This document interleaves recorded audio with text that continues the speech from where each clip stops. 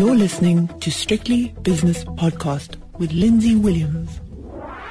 This edition of It's My Money is brought to you by Brenthurst Wealth, your partner for global wealth creation. It's Tuesday, so it's time for It's My Money with Brenthurst Wealth. And Brenthurst Wealth is South Africa's top boutique wealth manager. And with me today from Brenthurst Wealth is Aaron Ruttenberg. Aaron sent me a piece yesterday, and it says the following. Asset allocation. Have the right team of asset classes for a winning investment journey. And then he goes on to give me a couple of other sentences which I need to read to you before I speak to Aaron. Never test the depth of the water with both feet. That was attributed to Warren Buffett. Have you ever wondered what the most important investment rule is? That's right. If you were to only choose one single rule to give to your child or best friend, what would it be? My answer is simple, says Aaron. Asset allocation. Aaron is with me now. So you really believe in not putting all your eggs in one basket, Aaron? Absolutely, Lindsay, and good afternoon to your listeners as Thank well. you. I do certainly believe in that, and that is the number one strategy, in my opinion, to a well-diversified or good winning global investment strategy. Yes, I think in the short term, if you're a short-term trader, you wouldn't subscribe to that. What you do is you say, well, I'm going to put all my eggs in this basket and put a stop loss in to limit my losses. But in the long term, asset allocation and a spreading of your resources across a number of asset classes is obviously the way to go, because some years value does well, some years growth does well, some years gold does well, other years maybe a cryptocurrency does well. I don't know, but that's the principle I think you're putting forward. Absolutely. And I think for your listeners, just to understand the term asset allocation, it means dividing up. And then before I explain actually what asset allocation is, I'm just going to mention that I am going to discuss the two different types, because you've brought up a great point where you mentioned the short-term investors trading in and out of the market. So asset allocation means dividing up your capital amongst different classes or types of investments, such as stocks, which is equity, bonds, commodities, property, or even Bitcoin. And in specific proportions that you decide in advance according to your goals or needs, risk tolerance, and stage of life. Now, it's important to understand that, for example, cash, that's an asset class that we use to invest clients' money for shorter term needs, or clients should be invested into for emergency purposes. So that's one part of asset allocation. But to understand, and bringing to your point, that there's two different styles of investing across these asset classes like cash, equity, and fixed income, like I mentioned, that would be tactical asset allocation versus, which is to your point, which is trading in and out of the market, versus strategic asset allocation, which is more of a long-term view and not taking market trends or market cycles into account, and rather putting all of your eggs in different baskets to take advantage of longer-term trends. So when interest rates go up, certain asset classes will do better than other asset classes. And when interest rates go down, for example, certain asset classes will do better. So every single thing has its part to play.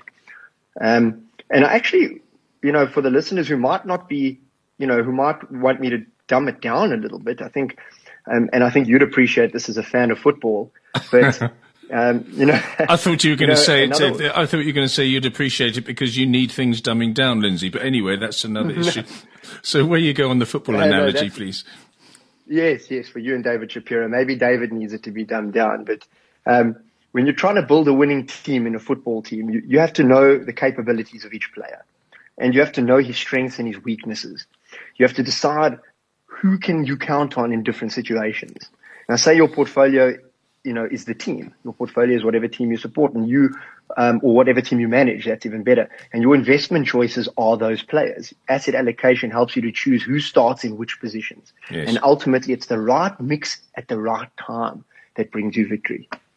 Yeah, good example. And also, if you're playing a certain opponent, you also have to say, right, those opponents have these qualities and these players. So you have to, I'm going to put you on the bench and I'm going to put you in different positions. So it's exactly the same as diversification. And you quote a chap called Harry Markowitz, the Nobel Prize winning father of modern portfolio theory. And he said, according to you, diversification is the only free lunch. And again, it's so important. But also, just before we get on to diversification versus asset allocation, Aaron, we must look at certain of your clients. I mean, all your clients, I would imagine, are there for the long term. But also there would be some that say, right, 90% of my portfolio is long-term, but I also want a little bit of short-term as well. So you have to adjust your strategy. You have to be the football manager in order to accommodate their desires. 100%. And that's where it comes to my preferred style of asset allocation, which is what's called core satellite asset allocation strategy. So that incorporates both the strategic, which is the long term, as I mentioned, with the tactical, which is the more shorter term. So that core satellite, uses the strategic asset allocation to make up the core of one's portfolio, which I believe should be a bulk in developed markets with a smaller amount, but still a significant portion in developing markets like China or emerging markets. And then a tactical asset allocation would make up those satellite components such as gold or Bitcoin or healthcare, biotech or specialist thematic tech funds that one can go into and out of as they please, with that core strategy remaining in place. Okay. The difference between asset allocation and diversification is a little bit blurred, isn't it? But on the other hand, different asset allocations imply diversification, don't they? Yes. I mean, it's not a term that gets thrown around too often, asset allocation, where it's more diversification. Diversification is just a more broad term mentioning you need to spread your capital amongst different asset classes. So that's where that whole term of don't put all your eggs in one basket comes from. But which baskets are we going to put those eggs in? So asset allocation refers to the percentage you're allocating towards each asset class. One can diversify in South Africa across just South African equities or across South African equities and South African bonds. But what about a little bit of developed markets? What about the US, the UK, the EU equities? And that's the whole point, or bonds and maturity dates of bonds, not just South African bonds, but what about offshore bonds? And that's where the asset allocation comes into. What percentage are we putting into what basket? And you give a very nice block slide on your presentation which says the following: asset classes, very boldly underlined, and you allocate asset classes to the following: cash, equity, fixed income, real estate, and commodities. And that's all. You don't mention cryptocurrencies, but that's absolutely correct at the moment anyway, because it's a little bit too volatile for most people. But over the years, are these the ones that you stay with and only tweak their percentages occasionally? Or do you ever sit down? I know you've had a meeting recently at Brenthurst Wealth. Do you actually sit down and say, okay, well, here's our cash, equity, fixed income, real estate and commodity exposure. We have to go 1% more here, 2% more there. Or do you broadly stay within the boundaries that you set when you first construct a client's portfolio? Very, very good question. So we always meet and discuss in terms of what asset allocation strategy we're using for the more broad type of client. So if it's a more risky client or aggressive client, we'll have an asset allocation strategy in place. If we have a more balanced client, it'll be a more balanced asset allocation strategy with the themes, like I mentioned, those satellites. And a cautious to more conservative investor would generally just be the same asset allocation strategy. But we would definitely take a view on property or on technology or on biotech within the satellite exposure, while always keeping the core the same, and that then depends on the client. And we can never have a meeting about that, all the time in terms of Brenthurst, but we have to have a meeting with a client, because if a client gets to a different stage of life where they get to a retirement stage, obviously we're going to lessen their allocation to equity and increase allocation to more cash and fixed income. So that's where it really becomes client specific, and one can't just have a meeting over that as a team. Okay. You give types of asset allocation now. I mean, we don't need to go through the various asset classes, because I'm sure most of the people listening understand exactly what those asset classes' characteristics are. So let's go to types of asset allocation. Number 1, strategic asset allocation. Number 2, tactical asset allocation. And 3, you've already mentioned it, your personal best, the core satellite asset allocation strategy. I think just let's focus on number 3 and why it's your personal best. You've already referenced it, but just to give us some more in-depth analysis of core satellite asset allocation strategy, if you would. So I'm a big fan of the fact that David Swinson said, and he's one of the most successful investors of all time. Not a lot of people may have heard of him, but he said, asset allocation makes up, more than 100% of an investment strategy success. And for me and for himself and a lot of these well-established and very successful investors, their asset allocation is always made up of that core component where it needs to be in equities and it needs to be diversified across developed and developing. That makes the core. But why I like the tactical part so much is because certain themes are going to come out and we need to take advantage of those themes, which we do at Brenthurst, for example, like your mega trends. At the moment, when we had the coronavirus come in, obviously there are a lot of growth stocks and not value stocks that came into play. So those were benefited from the coronavirus. So your likes of Netflix or video games, or as they call it, gaming, and specialist genomic healthcare funds and biotech, all those specialist tech companies, which we can find in one tech fund, did very well. Or as they say, in anything that never really moved, such as Netflix and YouTube and the like, whereas your movement, like going on an airplane and all the tourism stocks, which are part of the value strategy, did very badly.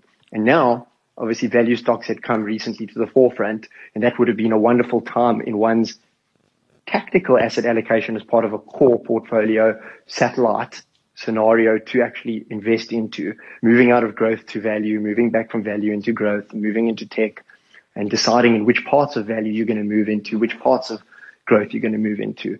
And that's where you need to take advantage of in the core tactical part.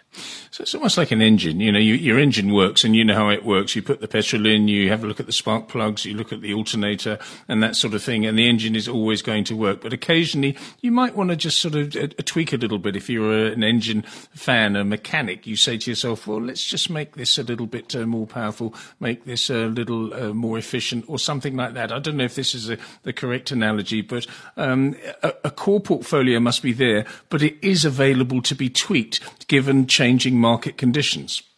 Correct. That's exactly what I'm saying.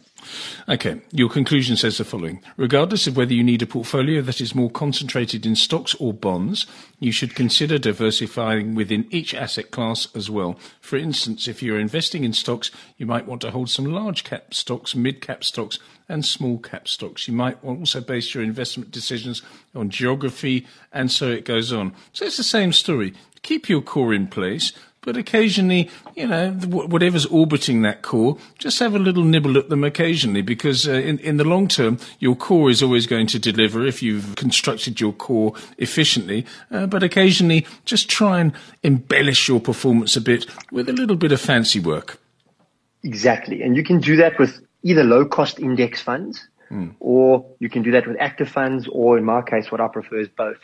Okay, Aaron, thank you very much for that. Just out of interest, so what is Brenthurst's view on the market at the moment? You don't have to give away any secrets, but are you slightly nervous? Are you just saying that if there is a blip, it'll just be a blip and we'll use that to add to our portfolios? What are you feeling right now? We're feeling very confident at the moment in the markets. We know for our long-term investors who've trusted in us, we've seen this before through 2008, even through to last year. The right asset allocation strategy for the right client at the right time of his life. As long as he's got cash, if it's a retirement client, he's got cash to live off of. We've always kept enough cash in every retirement client's portfolio that they don't have to worry about that equity exposure. Let that grow. When the market does correct, or when there's a bear market, or when there's a crash, which there will be, and we tell our clients this, then they've got enough cash to live off of. For the long-term investors, well, we explain that these are the times where the dips happen, when there's corrections, you buy more. If you can afford to buy more. And rand cost averaging is very, very, very important when it comes to, or dollar cost averaging, when it comes to those longer term investors. So we're feeling very happy with the market. Myself, from a personal point of view, I believe that inflation's not really transitory. Let's be honest here. Inflation is there. The 10-year yield, I can't explain that to anybody. I don't think anybody else can explain the 10-year US yield. It's reflecting there's no inflation. I believe there is inflation, but that's why I put inflation-linked bonds, government bonds, corporate bonds, all different types, into one's investment portfolio to take advantage when inflation does come back. I absolutely agree with you, both on a global and a local perspective, that the inflation story is something that has only just started. You and I are twin souls in that regard, Aaron. Thank you so much for your time. That's Aaron Ruttenberg from Brenthurst Wealth, and that was It's My Money. It's My Money was brought to you by Brenthurst Wealth, an award-winning boutique wealth management company. The views and opinions expressed in these podcasts are those of Lindsay Williams and various contributors and do not reflect the policy, position or opinion of any other agency, organisation, employer or company associated with strictlybusinesspodcast.com. Assumptions made on the analyses are not reflective of the position of any other entity other than the speaker or the author. And since we are critically thinking human beings, these views are always subject to change, revision and rethinking at any time. Please do not hold us to them in perpetuity.